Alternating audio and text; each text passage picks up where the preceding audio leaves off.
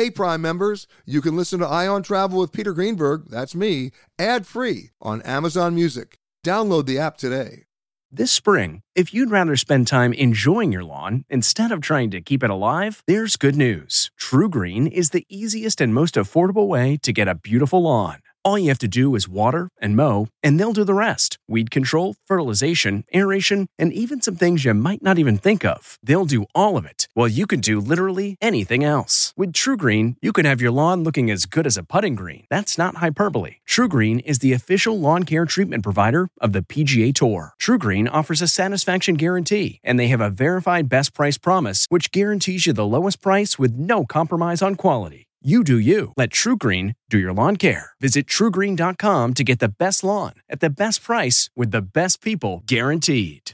This episode is brought in part to you by Audible, your go-to destination for thrilling audio entertainment. Whether you're looking for a hair-raising experience to enjoy while you're on the move or eager to dive into sinister and shocking tales, Audible has an exclusive collection of thrillers from best-selling authors that will keep you on the edge of your seat. Like James Patterson's first audio-only thriller, The Coldest Case.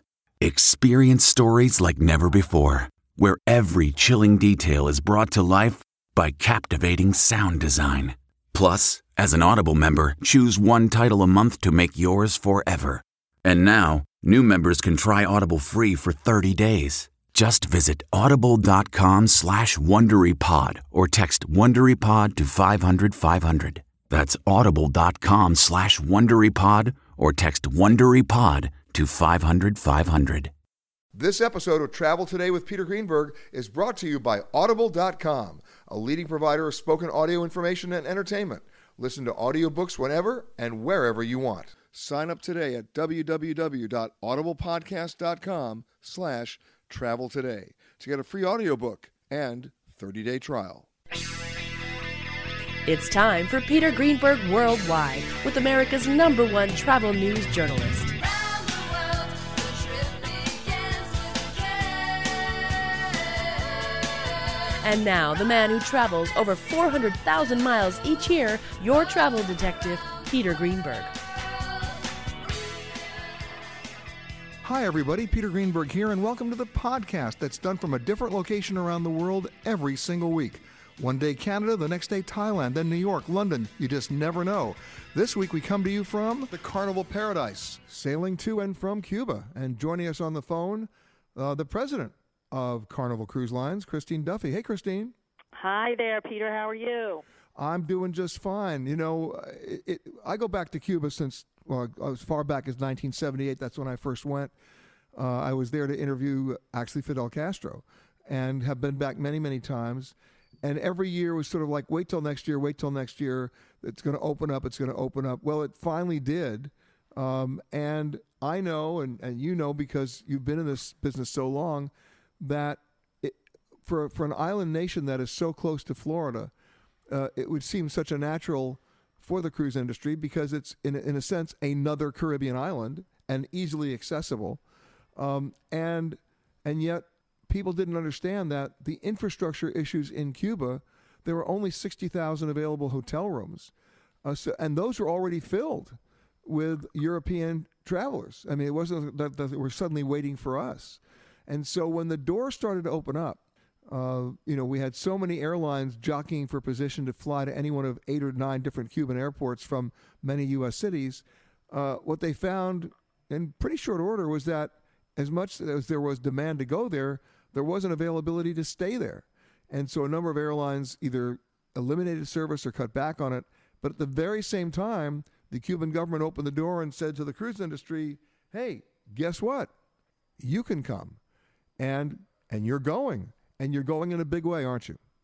Yes, we are. And we're actually bringing the biggest ship from the U.S. into Havana. Give me an idea. I mean, we know how many passengers this ship carries, but you have more than one ship. In fact, you're the biggest player on the block. Well, yes, Carnival Cruise Line this year will carry close to 5 million passengers aboard our fleet of 25 ships. So Carnival Paradise, which is the ship that we have going into Cuba, leaving from Tampa is, again, it's the largest ship that will be coming from the U.S. into Havana. It's actually one of our smaller ships that we sail in the fleet. Right, because it's also it's a ship that was actually built 20 years ago, and yet 20 years ago it was one of the biggies, right? I mean, 20 years ago. I mean, today you have ships that have 4,000 or 5,000 passengers. Paradise doesn't have that. It's got about 2,500. Yes, and so it's one of the ships that will fit into the pier that we've got in Havana, and I think it's also a ship that, given the home port that it has in Tampa, was very attractive for drawing the community of people even in Tampa, that many of whom have Cuban heritage. Cuba notwithstanding, I go back to 9/11 when the travel industry was brought to its knees, except for the cruise industry, because you could literally reposition your assets and move them to U.S. ports. Many cities didn't even know they had ports in that regard, but you did. And all of a sudden, cruising became a drive-to destination, didn't it? Well, and I think especially for our brand, Carnival Cruise Line, we've worked really hard over the years to position ourselves as America's cruise line with more than 14 U.S. home ports that we've developed. 50% of the U.S. population can drive to a Carnival cruise vacation in 5 hours or less. So we've really created an amazing vacation experience that is affordable and accessible, particularly for people who don't want to go through the hassle or the expense of buying airline tickets when they're traveling with families and children and grandparents. Yeah, because in the old days, and the old days are probably 5 years ago, if you want to laugh. I mean, to take a cruise for so many people meant packing suitcases, getting to the airport, flying somewhere, hoping that your bags are on the same flight that you were, and then racing to catch a ship. Now it's for so many people it's a different experience. It is, and I think it's become one of the reasons it's so popular for families that are traveling and looking for great value, great experience, and the accessibility that cruising has to offer, especially with the idea that you're able to visit so many destinations on a single trip. Let's talk about demographics, because I know this is a relatively new thing for you, Cuba, but who's taking the cruise? Are you finding it's multi-generational? Are you finding it's skewing a little bit older for people who have always wanted to go, or is it a very young crowd? I wouldn't say it's a very young crowd that's going to Cuba. I think it's really a mix of people, many of whom have had a desire to visit Cuba. It's a new destination for people who have been avid cruisers. As you said, it's another island in the Caribbean that most people have not been able to visit. We've not been able to bring our guests there. So as we've said all along, we believe there is pent-up demand and a lot of excitement for visiting a new destination, and particularly in Havana with all of the visuals and history. I think we have a lot of people very excited to be able to visit. And on the shorter cruise that we're offering, not having to take a week of vacation, to be able to leave from Tampa, sail to Havana, see Havana, stay overnight, and then get back over a long weekend or a 4 or 5 day trip is really great value and a really exciting opportunity. I was talking to so many different ministers of tourism for other Caribbean countries, and they were scared. When the Obama administration relaxed the rules on who could go and under what auspices, they were convinced that their numbers of visitors would drop precipitously as the needle would move and everybody would want to be first on their block to go to Cuba. And some of that actually did happen. But to what extent are you looking at your itineraries, not just for the ship that we're on, the Paradise, but some other ships, to include Cuba as part of a longer Caribbean itinerary?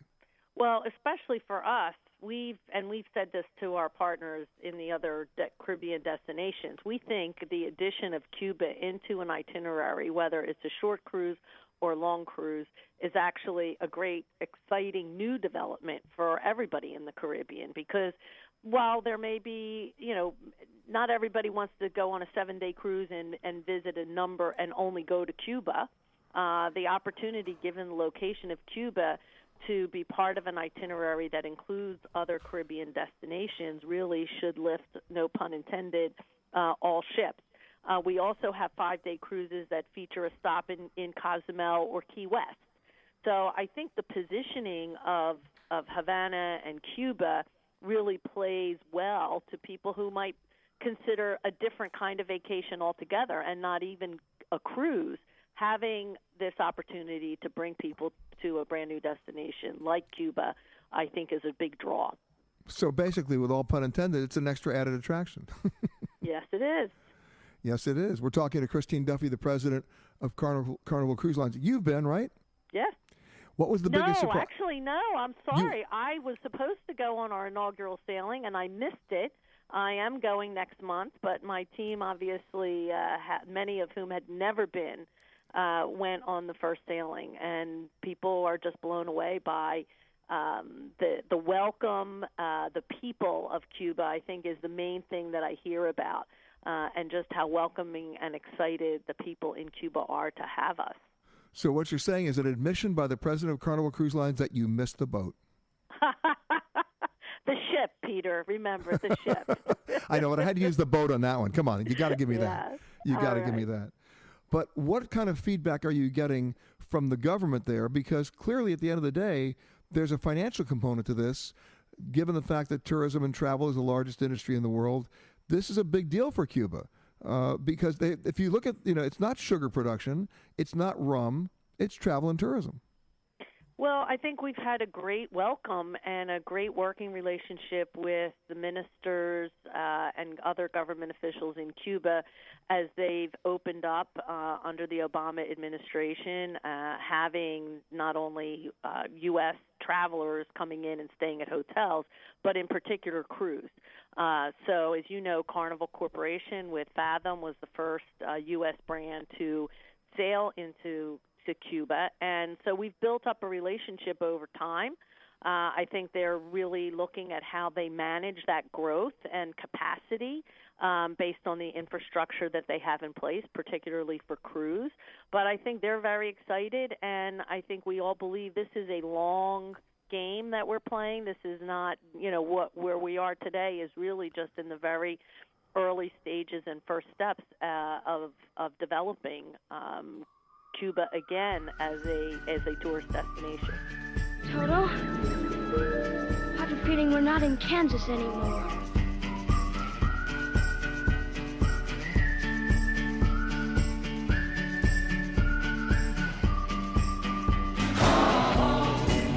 Let me go home.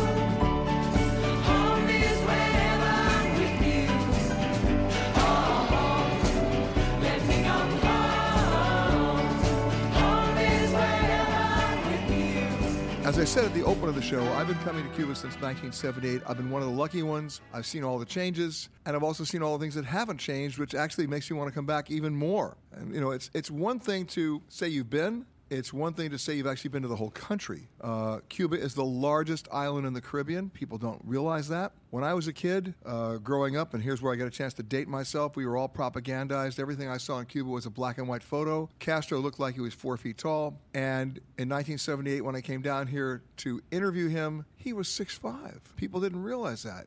One of the most charismatic people I've ever met in my life, a true nationalist. Some would call him later a communist, but first and foremost, he was a nationalist who only wanted the best for his country. And when you take a look at their literacy rate, look at their health care, it's remarkable considering the fact that we had an embargo against them since 1961. They were still able to do that. And now, thanks to the Obama administration relaxing the rules, and those rules, by the way, are still relatively relaxed, a ship like the Paradise can take people, American tourists, to Havana, and you get a chance to see, for the very first time for an overwhelming number of them, to see Cuba. And joining me now, who's really Carnival's big cheese when it comes to onshore experience and when it comes to Cuba especially, is Rosa Maria Caballero. Did I say that right? Caballero. Yes. A New Yorker, by the way, who's on the ship with me right now. This really is a brave new world, isn't it? Absolutely. In what way? It's a country that has been closed off to Americans for over 50 years. And there's a lot of curiosity and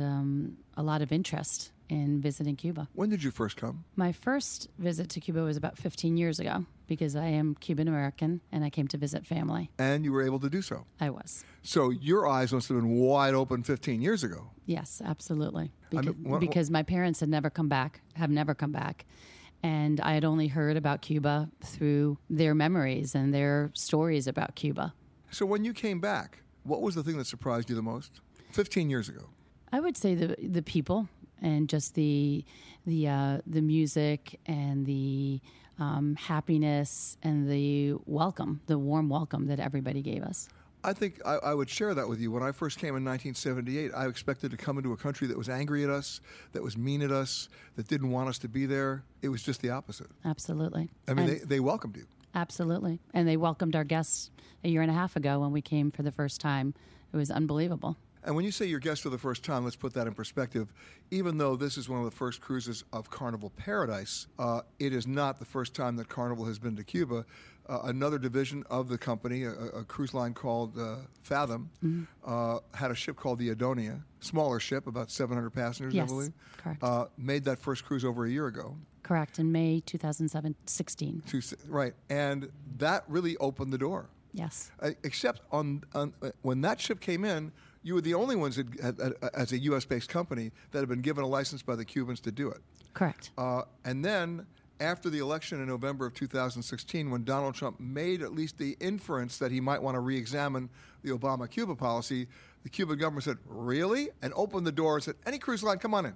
Pretty much. That's the way. I think there were conversations for a long time, but Right. yes, that was the It was like that. impetus Boom, let's to go. make it happen. It's like, let the horses leave the barn now. And they did. Yes. So we're on a ship with 2,500 passengers. 2,490 of them, I think, have never been to Cuba. I'm taking you and out of that mix.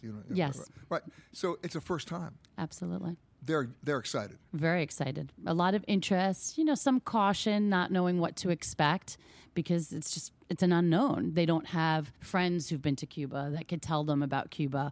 I mean, it is an unknown. And people come back just thrilled and want more.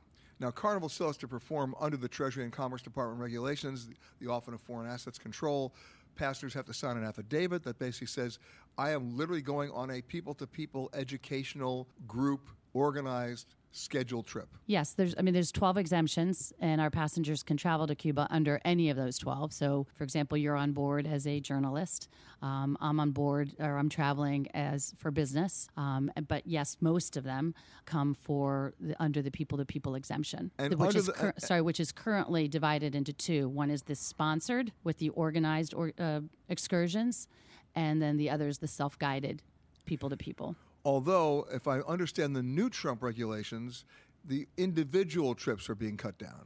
That will happen once the regulations are issued. That was what he announced, Right. but we have to wait for the regulations to come out. But yes, assuming that's what I'm hearing, Yes. then you guys won't be affected. we won't be affected. Our passengers will be impacted in the sense that they will have to do A group trip. sponsored. Yes. They will have to do our shore excursions. Right, but they still can go. Yes. Give me an idea of the shore excursions that you're doing, because every cruise line has shore excursions, but these are particularly crafted shore excursions. They are. I mean, we have everything from starting from outside of Havana. We have a excursion that goes to a city called Las Terrazas, which is about an hour outside of Havana. Beautiful community that was created in the 60s or 70s under Castro's Green Revolution. And there's a small artist community there, an old coffee plantation, a community center, doctors, schools, restaurants, everything within this one community. And then you have, of course, Tropicana. For those people who don't remember the crazy nightclub, you just go see Godfather Part 2 to see that. Yes. That hasn't changed. That has not changed. That's an evening The nightclub, excursion. yeah. That's an evening excursion after our passengers have done their people-to-people Because that programs doesn't during the day. qualify. That does not qualify. Right. So But- it's in the evening after you've done your people-to-people experience. I got it. Although up until recently, I have to tell you that the people-to-people experience under the Obama administration rules were so loose that I could basically go to a bar and talk to my bartender about my mojito, and that qualified. Now that's going to change. Well, it never qualified. It was always supposed to be meaningful. It's always It was the supposed most to- meaningful mojito I've ever had. Well, I can't speak to that, but I it was. just did. But the point is that obviously will be changing. Yes. If you are continuing on to another Southwest destination, please make sure that you check the monitors inside the terminal for your proper gate and flight information. If you are continuing on with another airline, we really don't care. I am the passenger.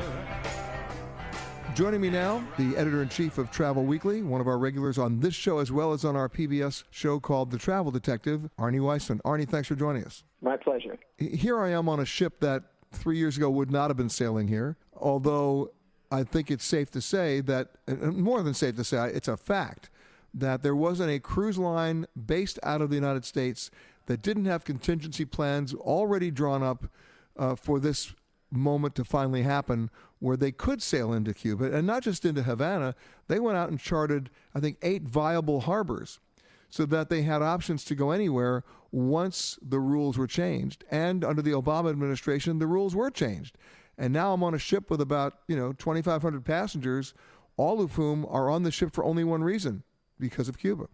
Yeah, and it's been a big success for the cruise industry. In fact, there's what's interesting about that product and how it's developing is that one of the, I think, real positives about cruising to Cuba is that because the internal infrastructure is not very developed to all the different places that people would want to go, to visit these ports along the way is a great way to see it. You're guaranteed a good, comfortable place to lay your head.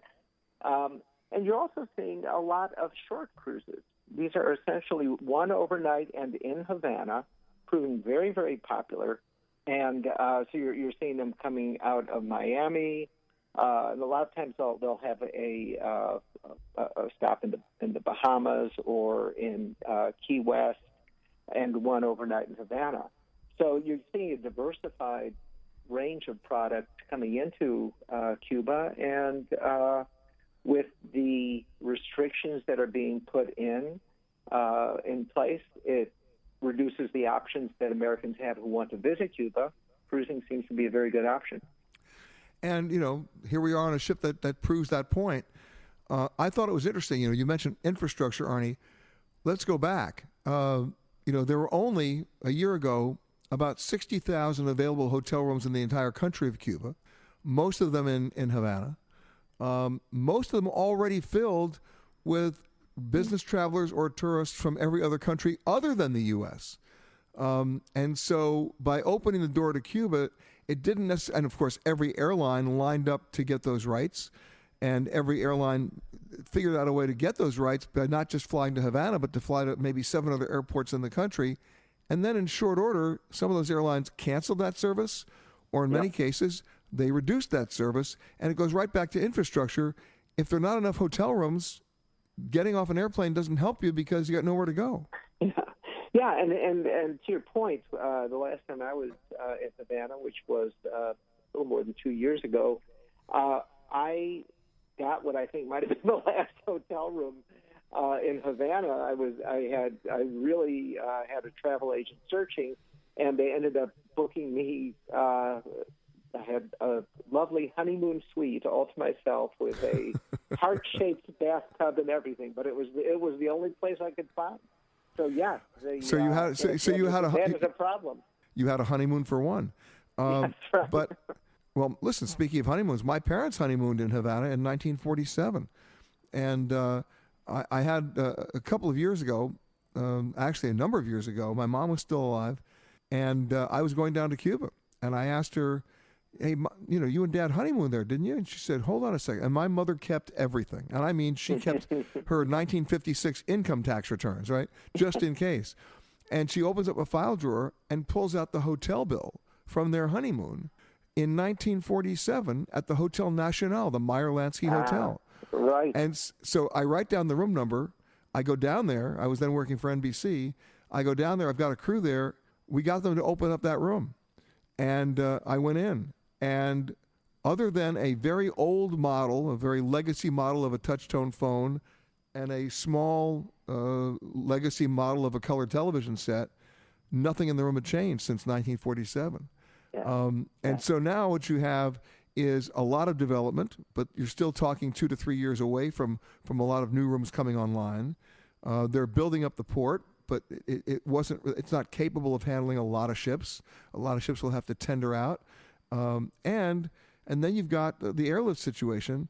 So where I am right now on a cruise ship is the solution in at least for the next couple of years, and that's why so many cruise ships are going now. They're all going because they don't need a hotel. Yeah. No, it's really, especially with kind of, again, the questions being thrown into the mix because of the changes in the executive orders changing what the rules were from Obama's orders. It has been it makes people a little uncertain. And so people who are going to be traveling don't like uncertainty.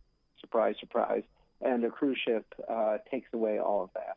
I know, but it's a good appetizer, right? It's a good first. It's a good first course. I mean, on the ship they were on, it basically leaves Tampa at 4:00 in the afternoon, and by 11:00 the next morning, you're in Havana. You're there for just 24 hours, so you're overnighting, and then you're at sea for a day, and you're back to Tampa. So for people who might have been afraid to go to Cuba, or for people who don't know much about it but still have great interest, it's no different really than those 3-day cruises to Mexico, with one exception. We didn't have a ban on travel to Mexico, right? Yeah, and I think the cruise lines are seeing that pent-up demand is there, and what the airlines saw was that the demand was there, except there was no place to put people, and that affected very much their profitability on those routes. And the recent, changes in the policy that were introduced by President Trump just a couple of weeks ago, it really hasn't had much impact on the bulk of American tourists, because they're still going under Treasury-sanctioned programs, U.S. Department of Commerce approved programs, the Office of Foreign Assets having to approve that as well, on what comes under the umbrella of a people-to-people educational exchange program. Right. And that's again, if the rules are followed, then no problem. But people don't really want to have to be the ones who have to figure out the rules, and cruising sort of takes care of that for them. It does, and under the Obama rules, you didn't have to go in a group. You could just go by yourself, meaning you could also fly in, and you just had to basically sign an affidavit that said you were there for educational purposes and have cultural exchange and to have a people-to-people experience. But under those rules, that people experience, everybody was looking the other way, meant having a conversation with your bartender about your mojito qualified. Right. It was all you were self credentialed. Yes, I'm homeschooling. Yeah, right. Homeschooling in the mojito department. The only difference now is there are organized programs on the cruise ship that fall under the approved categories, and every cruise ship is doing it, and everybody qualifies. So nothing really has changed. Yeah. It's the ones who are benefiting, I think, from the new rules are tour operators who also understand all of these things. But the cruise line takes care of the accommodations, the meals, and everything. Leaving very little up in the air. So if people are looking for a safe, if they're looking for a seamless introduction to a once banned island 90 miles off the coast of Florida, cruising's not a bad way to go. But I also want to encourage them that it really is the appetizer, and you owe it to yourself to do what I've done and what Arnie's done and a lot of other travelers have done, is to go back and do a little more immersive approach to a fascinating country. Absolutely, and huge country. Most people don't realize it's actually 3 times the size of Ireland. There's a lot to see and do. Riding along in my automobile, my baby beside me at the wheel, cruising and playing the radio, with no particular place to go.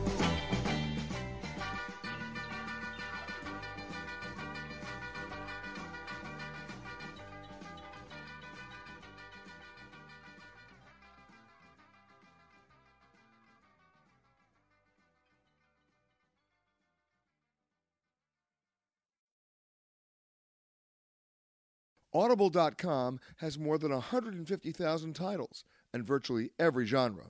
So check it out for yourself. Sign up today at www.audiblepodcast.com/travel today to get a free audiobook and 30-day trial. I've been coming to Cuba since 1978. That's almost 40 years. Yes, I am that old. When I first came here, I came here to interview Fidel Castro. And with very, very few exceptions, what I see on the streets today, what I see in the architecture today, what I see in the cars today, what I see in the energy today, is roughly the same as I saw then. Obviously, things have changed. There's new infrastructure. You can actually get phone calls.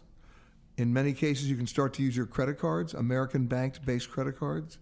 The door has opened up. Cruise ships are coming in at record levels with American passengers. Airline services increased. And along with that, of course, infrastructure has to change. For years, there were only about 60,000 available hotel rooms in Cuba.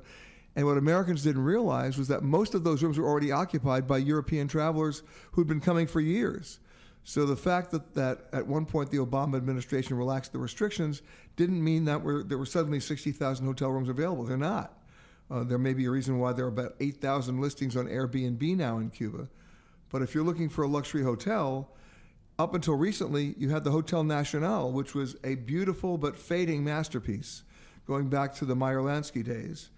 And as I said earlier, but worth repeating, my mother and father honeymooned there in 1947. And but yes, you should go there and have a mojito and relive a little bit of history. But where I'm talking to you from now, located in really in Old Havana, which is a UNESCO protected site, is the Kempinski Hotel. And joining me now, the Chief Operating Officer for the Americas for Kempinski and also the General Manager for this hotel, Xavier Destrabats. How are you, sir? Hello, how are you, Peter? Welcome. I should say, Xavier, anytime you wanted to come to Cuba, whether you were American or not, it was an adventure, it was a challenge, it was an experience, and it was memorable. So much of that flavor still is here. But then there's the challenge of opening a brand new hotel with Western expectations, I should say. That must have been a challenge for you. Well, it's been, we had all the backup from the owning company. I have to say they have not spare any dollars to build the best infrastructure. As a matter of fact, you could move this hotel tomorrow to New York, to Paris, to Barcelona, and it will be the best hotel as far as facilities are concerned. And for the rest, it's maybe a little bit more difficult because it's the time to get some furnitures or some materials here is a little bit longer than if you are in the Western Hemisphere. But otherwise, I think we did it, and with the team and the support of the group and the corporate office, we managed in record 3 months to open the hotel. Now, I say this is a new hotel. This is not a new building by any means. No, the building is actually started in 1874. It was first a shopping arcade, and then after that... That was Manzana. That was Manzana. Which was apple. Apple. But a manzana means apple, but also in Spanish it means like a block in the U.S., a block of houses, of streets, una manzana. And then after that there was a silent cinema on the second floor. And then after that, from the second to the fifth floor was a primary and a language school up to 5 years ago. Wow. So this building is iconic. The people is really in the heart of the Cuban people because a lot of people came here to study. And it's emblematic, and it was also one of the buildings where, when the revolution started, where many things happened. So much history here. Correct. So you had to be very, very sensitive to the design, to the architecture, because it's a protected building. Yes, and as a matter of fact, before you go, please don't miss on -1, we have part of the wall. The hotel is built on part of the wall, which the Spanish built 300 years ago, and we kept the wall, and we created a museum. We created a museum with some of the pictures and explaining the evolution of the wall from the construction to today. Before you came here, I'm going to make an assumption, Xavier, that I would make about myself, that I knew a little bit about Cuba, that I'd studied it in school. I knew about Fidel Castro. I knew about the revolution, about Batista, about his diplomatic relations with or without the United States. But when you first came here, what was the biggest surprise for you? The good heart and the warm heart of the people. The Cubans are, with all the difficulty they've been having for many years, they're really good people. They are gentle people. They have a good heart. They are smiling, and I think that makes a difference. They're hopeful. They are helpful. And hopeful. And hopeful, very much too. And, they say, well, what's happening is happening, and yeah, exactly. Things will get better. Well, and they have gotten better. Definitely, they had. I mean, even since I came the first time in August last year, I mean, the internet was difficult to get, and you had to pay $4 for an hour. In our hotel, for example, we introduced free internet for all our guests, and with a high-speed resolution. So this is good. And the facilities of the hotel, I mean, we have high ceiling, this is part of the building, but all the furnitures and all the equipment is really something new, which, as you mentioned before, tourism was not used to be in Cuba. Although if you take a look at their GDP, most people, I think, operate under the mistaken assumption that it's rum and sugar and cigars. And if you actually add rum and sugar and cigars together, it doesn't even come close to tourism. No, absolutely. I mean, tourism, like you mentioned, tourism has been, European market and Canadian and South American too, but I've been coming here for years and years and years. And of course, it's very good to have the American business because our product is also ready to cater to we have 50 suites in our inventories, and Americans are like big rooms and suites, and we're ready and ready for them. Of course, your audience, because it's Kempinski, is expecting a 5-star experience. They're expecting luxury. Difficult to deliver in this environment, but you're doing it. Well, it's getting better and better. We have, as a matter of fact, I have 2 of my executives in Canada now, in a huge company, in order to buy fruits, vegetable, wine, supplies. It's getting better. We have, with our hotel, because of the type of facilities we have, the rest needs to follow, means the food and the beverage. So we have opened new channels, and we have imported many products which used to be not imported because there was no demand for those products. And we now are catering and ready to cater like a hotel in Europe or in the States. Well, one of the biggest problems at any hotel, especially if you're in an island nation, no matter where you are, is sourcing. How do you source your produce? How do you source your wine? How do you source your seafood? How do you source? Where does it all come from? A lot of seafoods come from Cuba, all the lobster and the shrimps, for instance, and some of the fishes. But we also, a lot of importers are bringing from from Canada, and from Mexico and Chile and Peru. And Europe, we have a lot of stuff. So we have enough food and beverage product in order to do first quality meals. And the government is allowing you to do that? Yes, we have to follow it. May take longer to have an importation license. We don't have an importation license, but through the buying company, purchasing company of the owning company, we are able to bring anything from anywhere. Hello and welcome to Alaska Flight 438. We'd like to tell you now about some important safety features of this aircraft. The most important safety feature we have aboard this plane is the flight attendants. Please look at one now. But I would walk 500 miles and I would walk 500 more. To be the man who walks 1,000 miles to follow that you do. We've been talking to Xavier Desprobatz, the general manager, who is an import himself, coming in from where? Originally from France. Right. But you've been all over the Kempinski regime, if you will. Yes. So they gave you this responsibility to open a hotel that was really a brave new world. Yes, it was, well, it's the first hotel of our first entry in the America, really. So we're very proud to be in Cuba. I think Cuba is a fantastic country, and La Habana city, so historical. It is so close to our DNA, which is Europe. We are the oldest European company. We are from 1897. We are 120 years this year. This is our 120 years anniversary. So Yes, it was a challenge. But every opening is a challenge. But this one, we really wanted to make it right. We wanted to open as a Kempinski and not as another hotel in Cuba. A showpiece. And a showpiece, absolutely, a showpiece. This is why we were very happy that the owning company, Gaviota, chose the very good designer and the construction company, Bouygues, which is very experienced. And the hardware of the building, like I mentioned before, could be anywhere in the world, the first-class hotel.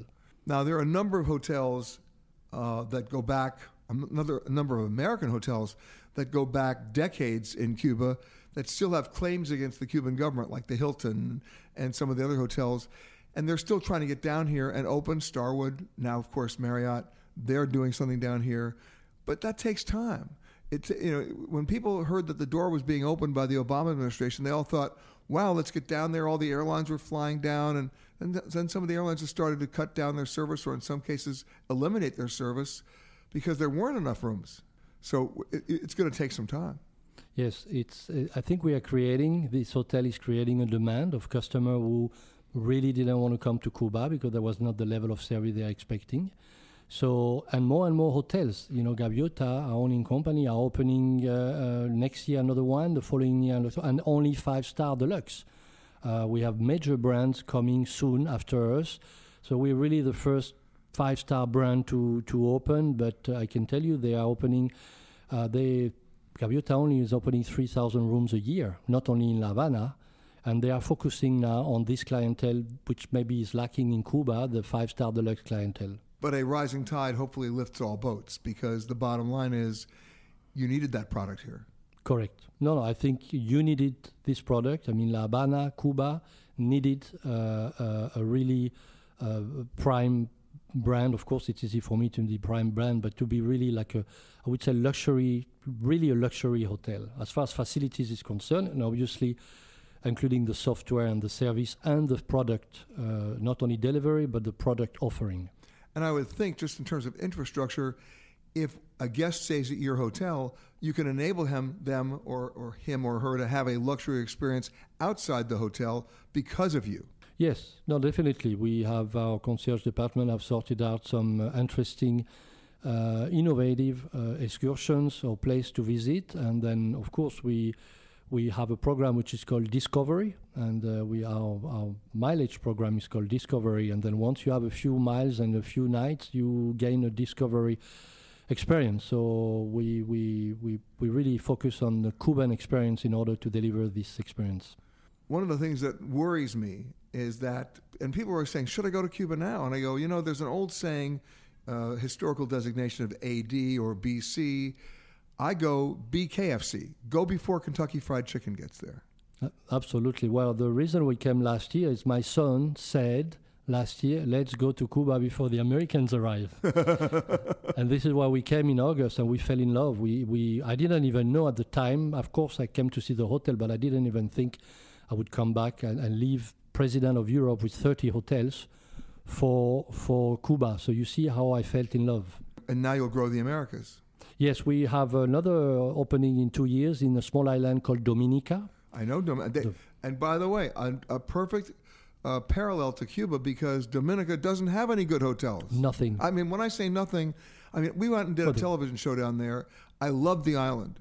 But the infrastructure, there's one old hotel there, and that's it. Yeah, there is the Fourth Youth where we stay, and there is a few bungalows, which are really class. But we will be the first hotel to open over there. And then I have also 2 more projects in Cuba, because now that people see that Kempinski is here, they raise the finger and say, I also want a Kempinski. So we have 2 more projects in Cuba on the sea.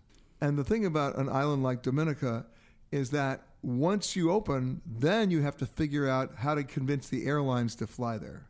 Absolutely, the airport authority and the airlines. Absolutely. Now there are some airlines, but it's really regional airlines. And talking about development in Americas, if anybody here, we need a hotel in New York, and we need a hotel in Miami and in Los Angeles. Those 3 cities, get away. I would like to have a Kempinski, and you can call me anytime to talk. He's made the sales pitch on my show, folks. I love it. Hello? This is your captain speaking. There is absolutely no cause for alarm. Get your motor running. Head out on the highway. As I said earlier in the show, I've been going to Cuba since 1978. I've got a chance to see all the changes. But the one thing I never have done until now is sail into Cuba.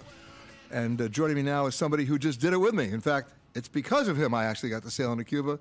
Captain Stefano Bonica, the captain of the Paradise. Captain, welcome. Thank you. Thank you, Ben. You cruise the Caribbean all the time. This is not an unusual route for you, but Cuba is a new one. It is. It is a new one. It is something that we've been waiting for a long time, and it's finally happening. It is an honor for me to be the captain of the first opening for Carnival, since many of my colleagues probably would have gladly done it instead of me. But yes, it's something new, it's something exciting, something I've been waiting for. So I'm glad I'm here and doing it. In terms of traffic, whether it's air traffic or shipping lane traffic, what most Americans don't realize is anytime you're flying in the Caribbean, chances are you're going to be flying somewhere over Cuba on the way to Miami, and your airline captain is in touch with Cuban air traffic control. They already have a conversation. Nobody's getting shot down. Same thing applies in the sea lanes. Absolutely. Right? There is no restriction or any problem. Right. They speak English very well. And they know you're coming. And exactly, yes. But there's always the problem with infrastructure. The problem is in the hotel business, there are not enough hotel rooms. The airport is at capacity in Havana. That's why when they gave the rights to all the U.S. airlines, they made them go to other airports around the country because they couldn't literally handle the volume in Havana. You have a challenge going into that harbor, don't you? We do, actually. The ship is in volume is the bigger ship they go inside, and the number of passengers we're carrying as well. And I have to say, the port is not talking about the bay, but the pier itself is smaller than the ship, as you have a chance to see when we were coming in. Ship's actually 75 meters longer than the pier. So as you imagine, and the pier is quite short, it's quite low in the water. So approaching is a little cautions when you get close to it. And that pier, I thought it was interesting. It was called San Francisco, right? Right? You saw it. And it looks like it was built in the 20s or the 30s. 30s, yeah. That's 30s. what the pilot told me, yeah. Right. Yeah. And when they had ships in the 30s, that was a big pier. It was. It looks like a little bit New York or San Francisco, as you say, the way they built it. It looks like a scene from a De Niro movie, Gangs of New York. Probably, it's sort of like it's where the immigrants first arrived. Exactly. That's what the pier looks like. Exactly. Yeah. Same story. Yeah. That's the first impression I had when I came in. Right. What was the challenge of getting in? The getting in is not a problem. The entrance is quite wide, so the entrance speed was about 6-7 knots, easily to handle. There was a little bit of current outside, which changed direction often. So with the pilot then, he was actually good on telling me that because you need to get aligned with the center of the channel. But getting inside and turning on the pier itself, the one we go, is a very sharp turn. So basically you have to stop the ship and do the almost 360 turn to get alongside. Well, what I noticed when you came in, you not only stopped into the 360, you slid. A little bit as well. You did slide. Yeah, yes. And then you went in. You're a good observer. Well, I know a little bit about ships. So you tell me that. But I saw the slide. I saw the slide. What about protocol? Because I'm sure for the first time that you went in, I mean, this is a brave new world. Yeah, it is. Well, obviously, Carnival had already surveyed the area. One of our captain, which actually joined me for the first ride in Cuba, was already there and had the depth checked, and the pier checked, the distance. Yeah, actually, we had to build a brand new door on the side to accommodate the gangway. Yeah. So there was a little bit. You had to build a door on the ship. Yes. Wow. Yeah, it was. Some welding was involved. Exactly. There was a lot of people involved. You've been listening to Peter Greenberg Worldwide. Catch us each week as we broadcast from a new location somewhere around the world.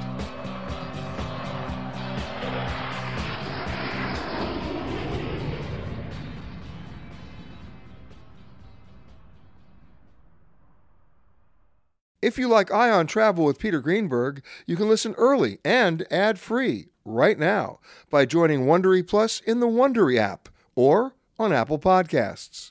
Prime members can listen ad-free on Amazon Music. Before you go, tell us about yourself by filling out a short survey at Wondery.com/survey. Hi, this is Jill Schlesinger, CBS News business analyst, certified financial planner, and host of the Money Watch podcast. This is the show where your money is not scary. It is a show that's all about you. It's your questions that make it possible for me to provide unconventional and entertaining insights on your money, and maybe more importantly, on your life. Follow Money Watch wherever you get your podcasts. You can listen ad-free on the Amazon Music or Wondery app. Survivor's back, and so is On Fire, the only official Survivor podcast, and we have a twist, a new co-host, the winner of Survivor 45, Dee Valladares. Hi! Listen to On Fire, the official Survivor podcast, wherever you get your podcast.